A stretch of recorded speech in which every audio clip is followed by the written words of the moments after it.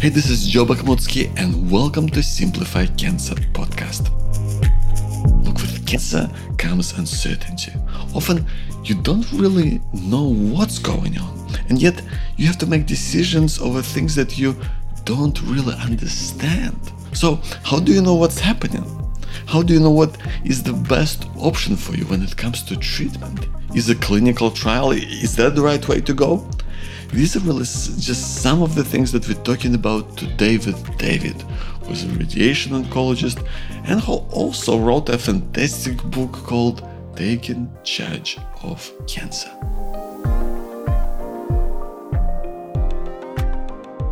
David, you say that taking charge of your treatment can really improve your chances. So what does it mean to you? So taking charge of your treatment can help to make sure that you are getting the best possible cancer treatment. We know that across the world, there are big differences in quality of cancer treatment. And by making sure that you are getting access to your medical records, understanding your medical records, making sure that you're getting the best high volume surgeons or radiation doctors, you can really make sure that nothing is missed and that things are proceeding as they should. Unfortunately, sometimes in the media, we hear stories of cancer treatment gone wrong.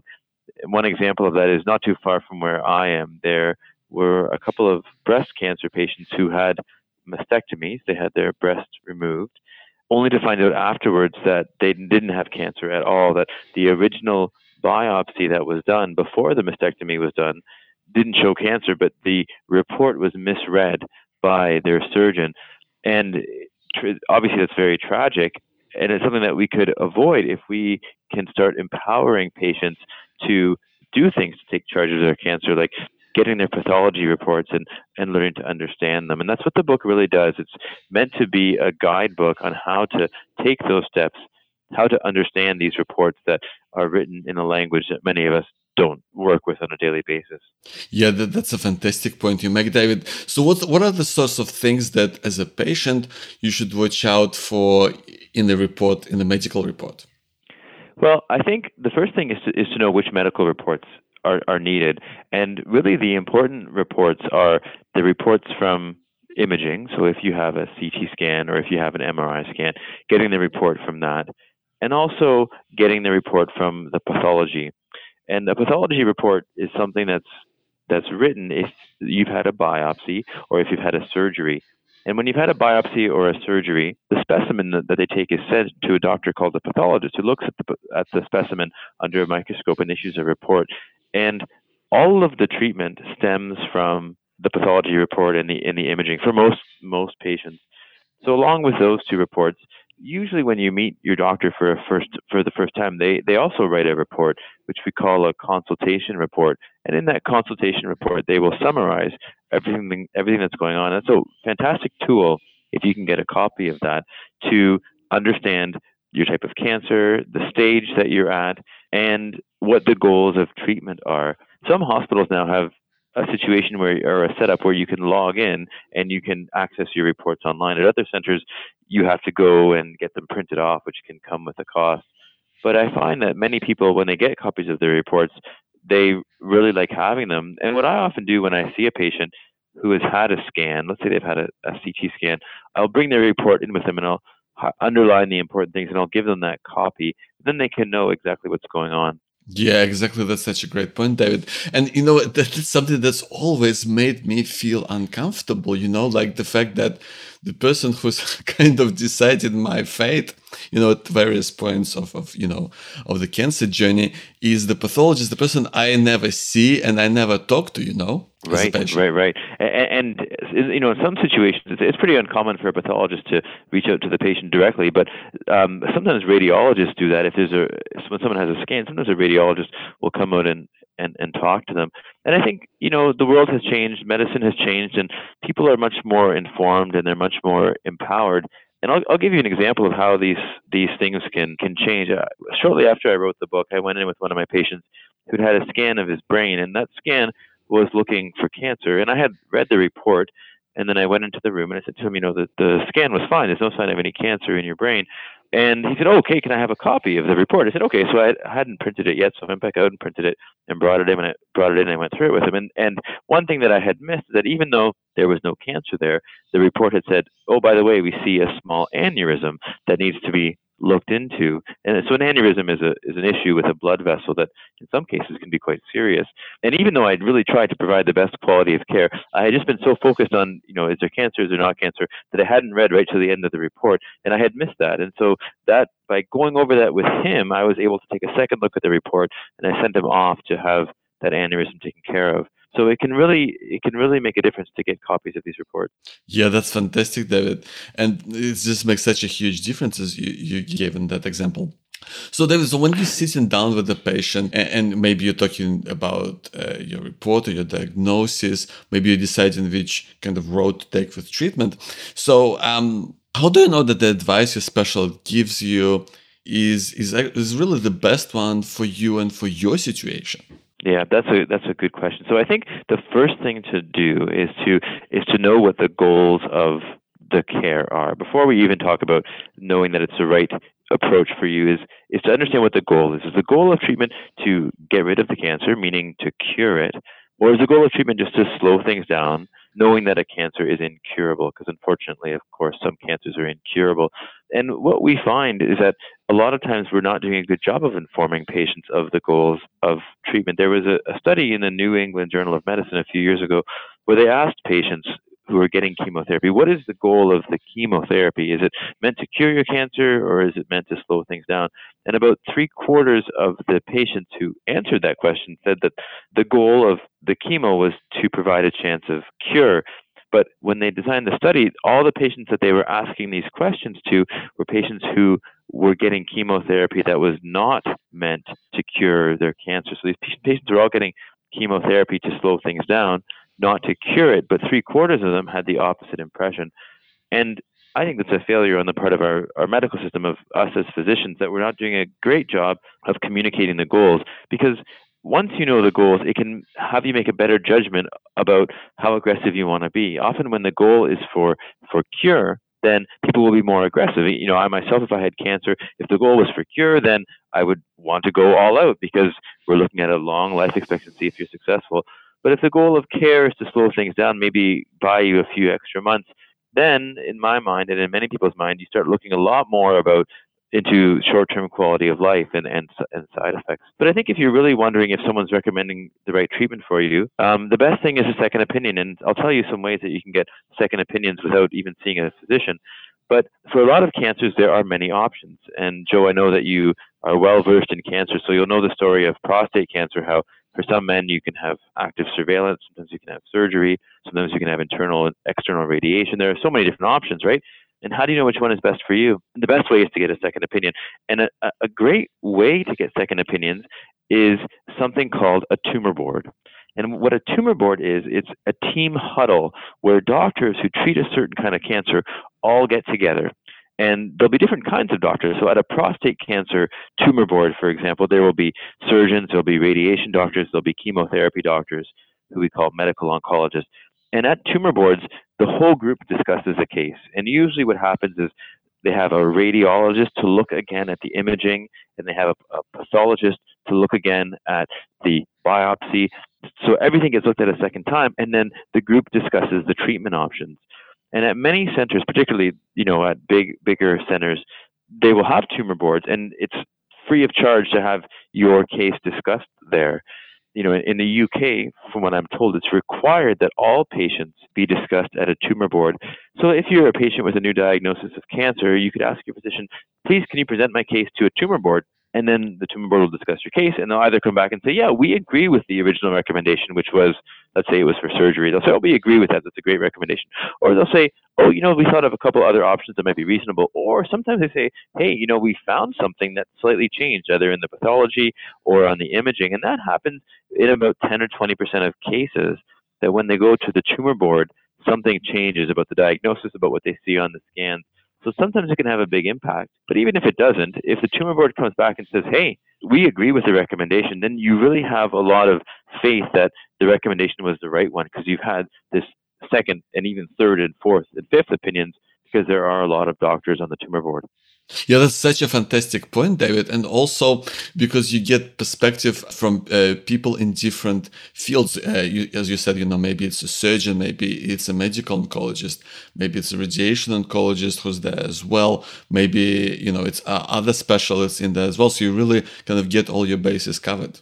That's right, and I know that you know this very well, Joe. But there are these biases in medicine, in cancer treatment, where doctors tend to recommend the treatments that they give themselves. So I, as a radiation doctor, I know that I'm biased to recommend radiation, and surgeons tend to recommend surgery. And I don't think it's anything sinister. I think it's just that we believe in what we do. But what can happen is if a patient is sent to me first, to a radiation doctor, I would give them all the choices, but in some cases we're a bit blinded to what the other choices might be, and really getting an opinion from a different specialist can really be helpful. So one thing I say in my book is that if a surgeon is recommending surgery, you should ask them, is radiation an option for me? And if it is, can I meet with a radiation doctor? And vice versa, if you're meeting a radiation doctor and they say, oh, radiation's recommended, say, well, what about surgery? Is that an option? Can I talk to a surgeon? And sometimes they'll say, well, no, it's not an option because of this and this and this. Or they might say, yeah, that's a great idea. And then it just gives you a sense of confidence that you are getting the best treatment. Yeah, exactly. And it's I think it's such an empowering thing to do as well. When I was kind of deciding on my treatment, my medical oncologist sent me on to have a conversation with a radiation oncologist to see if it was the right option. And initially it was kind of scary because I thought, well, aren't you just supposed to tell me what to do? But then I realized that it's such an empowering thing of really looking at your options, talking to different specialists, and then you make the decision about what's going on in your treatment. Because sometimes with cancer treatment, you kind of lose control over how things are. And being in a position where you are the one who makes a decision is a really good place to be in. Absolutely. And we are in a world now where patients want to make decisions, as I think they should. I think 30 years ago, medicine was very paternalistic, and you were told, hey, this is what the recommendation is going to be, and this is what you need to do. And patients were expected just to nod and listen. But I think people are much, in all walks of life, in all areas of society, people are much stronger advocates, which I think is very, very important. Yeah, absolutely. And also, David, as from personal experience and from speaking to lots of people who went through cancer, I know that often, like, the worst time for a patient was when you waited for results from a scan or a test. It's just really nerve-wracking. So how do you take charge of that situation, and what do you do there? That is a difficult situation, Joe. The two most anxiety-provoking times are the time before treatment, when you have a diagnosis of cancer, but you don't know how it's going to be treated. You don't know how the treatment's going to go. I find that's a very, very anxious time. And then the time right before a scan result. Even in the days leading up to the scan, people tend to start to lose sleep, and then the scan is done, and then you have a few days until you have it reported. And there really is no way to speed that up. In some scenarios, like I said, if you have access to your chart, you can log in and read the scan report even before your appointment. But the other way is really just making the most of that time. Because if the scan, let's say you have the scan on Monday and the report's not going to be available for a few days, and you meet your oncologist the next day, that time can't be shortened. And so I try to tell people to try to practice some mindfulness techniques where they ground themselves and say, okay, the scan is just going to tell me what's already going on. It's better for me to know than not to know. And come what may, we will do our best. And just because I'm having a scan doesn't mean that we're going to find something, because most of the time, I would say on average, scans done in follow-up don't show anything. But that might be a bit of anxiety that can never be fully eliminated. And even I know people who've been out from treatment coming up to 5 years, and the chances of being cured are already in the high 90% for some of these cancers. But even then, the anxiety is there. So I don't think we'll ever fully get rid of it, but it's more about trying to manage that. Yeah, absolutely. And look, David, when you're about to start treatment, again, it's also scary because you really don't know what to expect. So how do you deal with that? Like, what advice do you have on that front? Yeah, so I would say there are two things to keep in mind.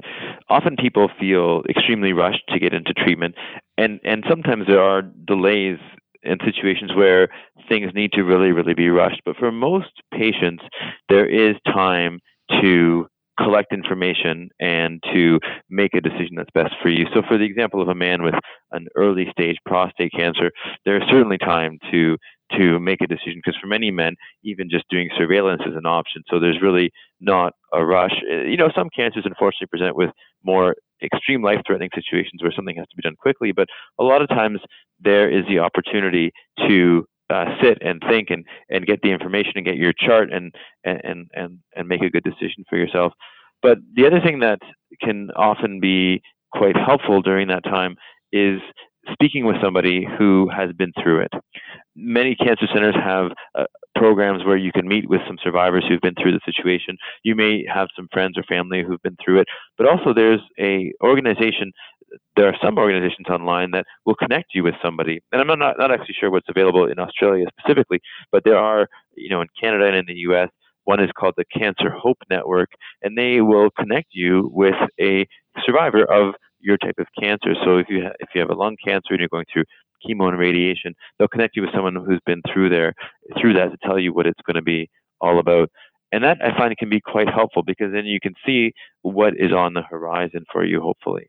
Yeah, I know, David, it can make such a huge difference. That's really great advice, because you really, and in that case, you're talking to someone who's been in your shoes, who's potentially, went through the treatment you're about to go through right now and had to make similar sorts of decisions. I had to deal with side effects. So it's really the best place to be when you're kind of combining the expertise of your medical specialist and your medical team with really real world experience of someone who's been down that road before. Right, exactly. And just knowing someone who's been there can be very, very helpful. Yeah, absolutely, David. I know we touched on this before, but how do you really find the right surgeon or the right hospital to do the operation if that's the road you're going down? Yeah, that's a great question. I think people have had the feeling in the past that medicine is one-stop shopping. You go in, you meet a surgeon or you meet a radiation doctor, and you go for it and you get what you get, and you're going to have good care. But we know that there is actually a lot of variation. It's not like craft dinner where you can go to, I don't know if they even sell craft dinner in Australia, but you go to the grocery store and you buy your prepackaged dinner, and whether you buy it in one store or another, or one country or another, it's pretty much going to be the same product. This is a lot different. It's more, if you think about going to see a musician, where some might be fantastic and some might not be quite so good. There are a lot of tricks towards finding somebody who is quite good, and I go through some of these in my book, but one of the things that I think is very easy to ask about is whether you are seeing a high volume doctor, and whether the cancer hospital you're going to is a high volume center. And what I mean by that, being a high volume center, is a center that treats your kind of cancer a lot, or a surgeon that does your type of operation a lot, because we know that across a whole bunch of different cancer surgeries, surgeons who do it a lot and hospitals who do it a lot get much better outcomes. It's just the idea of practice makes perfect. And as an example of this, in the US, for example, if you are having your esophagus taken out, which is your swallowing tube, your esophagus, for esophagus cancer, if you go to a high volume surgeon, someone who's doing it a lot, your chances of dying from that surgery are about 8%, which is actually a fairly high risk. It's a significant risk, but we take that risk because that's the way to cure the cancer. And in some patients who go through that surgery, they will be cured and live out the rest of their lives. But if you were to go to a low volume surgeon, someone who's not doing it very often, the risk of dying from the surgery is not 8%, it's about 22%. So the numbers go up dramatically just because of the expertise at the center. So I think the one question you can ask your surgeon is, are you considered a high volume surgeon for this kind of cancer? And if you don't read the book and don't read more about it, and they say no, you can say, well, is this a surgery where you think a high volume surgeon would be important? It seems to make a big difference for the more complicated surgery. So the more complicated the surgery, the riskier it is, the more that having a high volume surgeon would really help. So it's certainly a question you can ask very easily. Yeah, absolutely. I mean, it's such a staggering difference that it can make to your survival. So I'm really glad that you can point out the difference that it can make and the things to look out for. So David, what's your take on clinical trials? And how do you know if a clinical trial is the right option for you? Yeah, Joe, clinical trials are incredibly important. As part of my research, I run clinical trials, and I can actually just give you an example of a big impact that we've had with a clinical trial. But basically, clinical trials are where all the new cutting edge treatments are tested before they're brought into mainstream. So a clinical trial is sort of like an experiment, and it's not that people are being treated like a guinea pig. That's not the way it is at all. What's happening is that doctors think that they might have an improvement on treatment, and a clinical trial might be a way for you to get a treatment that doctors think will be better but haven't yet proven it. And sometimes you go on a clinical trial and you get a drug or a treatment that it proves to be much, much better. So you've benefited from going on the trial because you've got that new drug. But the other benefit of going on a trial is that you get, I think, much better care. And the reason why you get better care is two things. One is that usually you have a trial coordinator who's in touch with you, or a trials nurse who's in touch with you, and it serves as your point of contact. So when you have an issue with your care at all, your contact is this primary nurse or this trial coordinator. So it's a sort of an inside track to getting help if you need it anywhere along the way. But a trial also gives a protocol for the doctors who are treating you. So, for example, if I have a patient who goes on a clinical trial and I'm treating their lung cancer and I'm designing their radiation, I will go through the protocol because there'll be very specific instructions on how to design the radiation. And I think that's helpful for physicians because it's just another double check to make sure that all the steps are being done properly. But if you're lucky, you'll go on a trial where the new treatment is quite beneficial. And we've seen that, for example, with the new advent of immunotherapy in the past 5 years, which has really changed the treatment of a lot of different cancers. But we didn't know that it was going to change the treatment 5 years ago. It was only available on trials. And some of the patients who went on these trials, they got this immunotherapy. We didn't know if it was going to help, but many of those patients were helped. And you can see them in the news, these people who went on the first trials of immunotherapy for melanoma, for example. They had an incurable melanoma, and then 5 years later, they're still doing well because they got the immunotherapy. These won't all be blockbusters, but sometimes they are. And even in the radiation world, we just presented a study this year where we looked at using radiation to target metastases. Metastases mean that the cancer has spread. And we used the radiation to try to kill some spots of cancer that had spread, which normally you wouldn't do. And what we found was that, so when we ran the study, I'll just take a step back, we asked people, hey, do you want to go on this study? If you go on the study, some of you are going to get this experimental radiation, and some of you are not. We don't know for sure that it's going to help. But fast forward now, and what we found was that we pretty much doubled the number of people who are alive 5 years later by doing this radiation that was considered experimental. So sometimes by going on a trial, you can really get access to a treatment that doctors think might be better. Wow, that's fantastic. So tell me, what happens when you're a patient and you kind of decide in between the standard treatment and then the clinical trial? So how do you make that decision?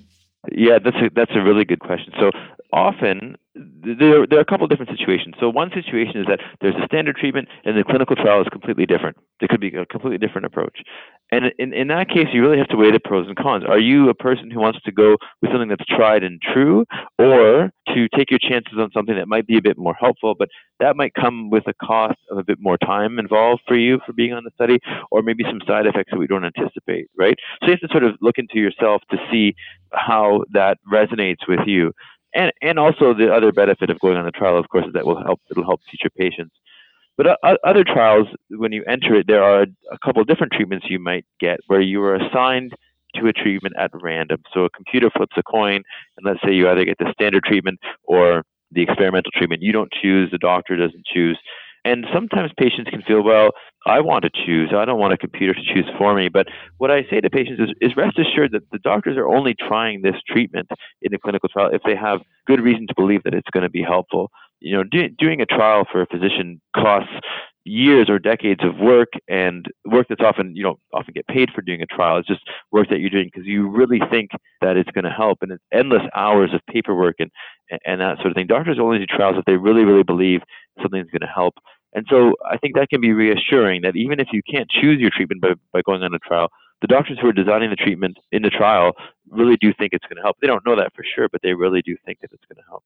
Yeah, you make such a fantastic point, David. And, this is actually one of the things that I love about oncology and just everyone I've been through my personal experience, but also, of course, through my podcast. And people are so passionate about, getting the best outcomes possible for people that, like you say, a lot of people are doing clinical trials precisely because they want to get the best result possible. Yeah, we want to do the best because, our patients, many of them are also our friends or they're our family members or they're us, and we really want to move things forward. We're never going to be happy with the status quo. No matter how much we move the bar, we're always going to want to do better. And it's interesting because people often ask me, why do I do cancer research? Because cancer research sometimes you can spend your whole career doing cancer research and not really make a huge change because sometimes experiments go well, sometimes they don't. Sometimes trials go well, sometimes they don't show a benefit. But what many of us think is that what we're doing here is we're stepping up to the plate. We have our baseball bat. I know that cricket is probably bigger in the U.S. or in Australia than it is baseball, but I'll stick with the analogy nonetheless. But it's the same one. You're stepping to the plate and you have your bat, and the ball is coming at you, and you're going to swing, and that's your research. And sometimes you'll swing and you'll have a hit. Sometimes you'll have a home run. Sometimes you will strike out. But at least what reassures many of us is that if we go to swing, if enough of us go to swing, we will have some hits. And we see some of the hits are small improvements. Some of the hits, like the immunotherapy, are big improvements. But in the end, even going up and taking that swing is worth it because although it costs us extra time and it's extra work, it really does, on the whole, make a difference for cancer patients. Yeah, that's perfect, David. And yes, the analogy totally checks out. So, David, yes, love your book. Tell me, how did it come about? So, mostly I do research, and I never thought that I would write a book for patients. But life takes you on these turns, and you never exactly know how things are going to go. And I guess, Joe, if I asked you decades ago if you were going to be running this podcast about getting good cancer treatment, you probably would say no, you would never envision that. And the way that my life twisted is that my best friend Bob, he was diagnosed with colon cancer, and that was 5 years ago. And Bob and I at the time were in our mid-30s, and Bob was a teacher. And so when he was diagnosed, he had a best friend who was an oncologist. And so I helped him make sure that he got the best treatment and he saw the best surgeons and that everything was looked after. He got copies of his reports and he got copies of his scans, and we went through them all. And what Bob said to me at the time was that this was something that anybody could learn to do. Not everybody has an oncologist as a close friend. But even he, who was not in the medical profession, he was a teacher, so he's well educated, but he didn't have a medical background. He was able to do this kind of stuff. And what we realized was that people really needed a step-by-step book on how to do this. And there are lots of books about cancer. There are thousands and thousands of books about cancer. But as far as we know, this is the only one that talks about getting good quality treatment. And then fast forward a few years, and there was actually a mistake made in his care where things weren't done as they should. And basically what happened is that he was lost to follow-up, meaning that he was supposed to have been followed for a period of time, and he wasn't. And that unfortunately led to a bad outcome. And we've lost Bob now. Bob has passed away. But in his last few years, he and I put this book together, and I would write a chapter, and he would read it and say, Dave, this is understandable. I understand this. He said, Dave, this needs to be reworked. And so it really is a legacy for him, this book, that hopefully will help other patients. Well, I'm so sorry to hear about your friend, David. Yeah, well, thank you, Joe. I appreciate that. Yeah, that's such a really noble goal. And that's kind of how it actually reads to me as a conversation you'd have with someone. Yeah, and that's how it came about. And what I decided when I was writing the book, people are selling everything online. You can go online and buy whatever you want. People are selling things that people are selling IV vitamin C and almond seeds or apricot seeds, which we know don't do anything. People are making money off it. I didn't want this to be seen as that. And so even though this is a commercially available book, all the royalties, instead of coming to me, they actually go directly to a cancer research charity in the city that I live in, which is called London. So none of the royalties come to me. So that allows me to advocate for the book as much as possible, and nobody will ever question as to whether there are financial motives, because obviously it's all been done for charity. So I think that's helped to convince people that my motives are good, and I'm just doing this to try to help cancer patients. Yeah, that's fantastic, David. Good on you, and thank you for what you do in the world. Yeah, and thank you, and thanks for the call, Joe. It's really been enjoyable chatting today. Thanks so much, David. And tell me, what's the best way to find your book online? Yeah, so it's available on Amazon. That's probably the easiest. I don't know all the Australian bookstores. We also have a website that goes with it, and the website is called qualitycancertreatment.com, and that has many resources that are quite helpful. It has some patient videos about how to decipher reports, how to keep track of your tests, how to keep track of your appointments, how to understand your radiation plan, how to find clinical trials. Those videos are freely available, so people can find that on the website again, which is qualitycancertreatment.com. Fantastic. Thank you, David. Thanks very much. Hey, this is Joe Bakhmutsky, and thanks so much for listening. Listen, I just want to take a moment to really thank you for your time, because I know that it's precious, but also I want to congratulate you. I really want to congratulate you on listening to this podcast, because as we both know, cancer is incredibly hard to deal with, and you don't want to go it alone. You want all the support and all the advice that you can get to stay on top of it, to stay on top of your worries during cancer. So I want to tell you about the tools that I have available on my website on simplifycancer.com that can really help you. So all of these tools are available under the tools menu on simplifycancer.com. So tool number 1, that's the first visit oncologist checklist. So if the word oncologist bothers you, like I know it really freaked me out, if you are worried about your first appointment, as we all are, then this can really help you with some key questions that you want to ask. The key thing, of course, is having a list like this means that you won't forget something important, which is easy enough to do when you've got a million things going through your head. Plus, it's a handy PDF, so it's easy to print and write down all the answers so you don't forget. So then there is the outcome map. Like, this is a really simple but really powerful tool that I have developed to help you deal with worries about something specific, something that's bothering you right now. So maybe you're waiting for your test results and your mind's off running in a million different directions. Or maybe you've got an ache or pain and you don't know what it is. Like, is it cancer? Is that a side effect from treatment? Or maybe is that something else altogether? So it will kind of help you to put it all together so you can get a bird's eye view and decide how to best deal with it. Number 3 is mastering your emotions during cancer. Now, this is a walk through all the stages that you go through as a patient and as a caregiver, through anger and through guilt and fear, and how you can address your needs, your emotional needs, on every level during cancer. Like, it came about after many discussions that I had with my friend and my colleague. Her name is Jill. Her husband had prostate cancer, so she has this kind of caregiver's perspective, and we both talked about how there are so many times when you go through cancer when you kind of just feel alone and you're struggling. You're on this roller coaster of emotions, and it's kind of full on and it's hard to deal with. So there's an audio version that comes along with it, and there's a link to download the MP3 if that's what you want, or you can just listen to it online and just listen along with the PDF. So another one is Testicular Cancer Support Kit.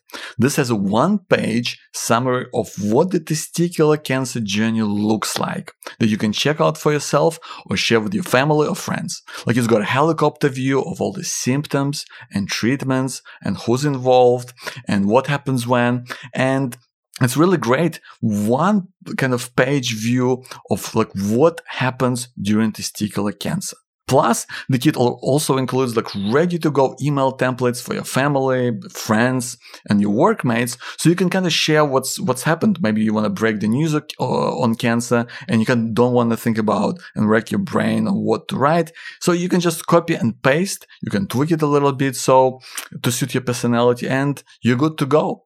And I've also done the same thing for prostate cancer. So check out the Prostate Cancer Support Kit. Again, it's showing all the treatment options and stages on 1 page, so you can walk someone through it like someone from your family or a friend. And they know what to expect and how it all happens. And of course, when you sign up for any of my tools that we just talked about, you'll also get an email from me when there's a new episode that's kind of relevant to you right now, and other news from the world of Simplify Cancer. And listen, I'm going to keep on asking you about how I'm doing here. I mean, are you getting what you're looking for? Was there something in particular that really made sense to you? Or is there a question that you want to ask? Or maybe there's just something that you want to get off your chest. Like, please, I need to know. Just reply to any of my emails or send me an email right now. My email is joe@simplifycancer.com. So that's JOE@simplifycancer.com. And send me an email whenever you've got anything on your mind. So again, I want to thank you for listening. Till next time.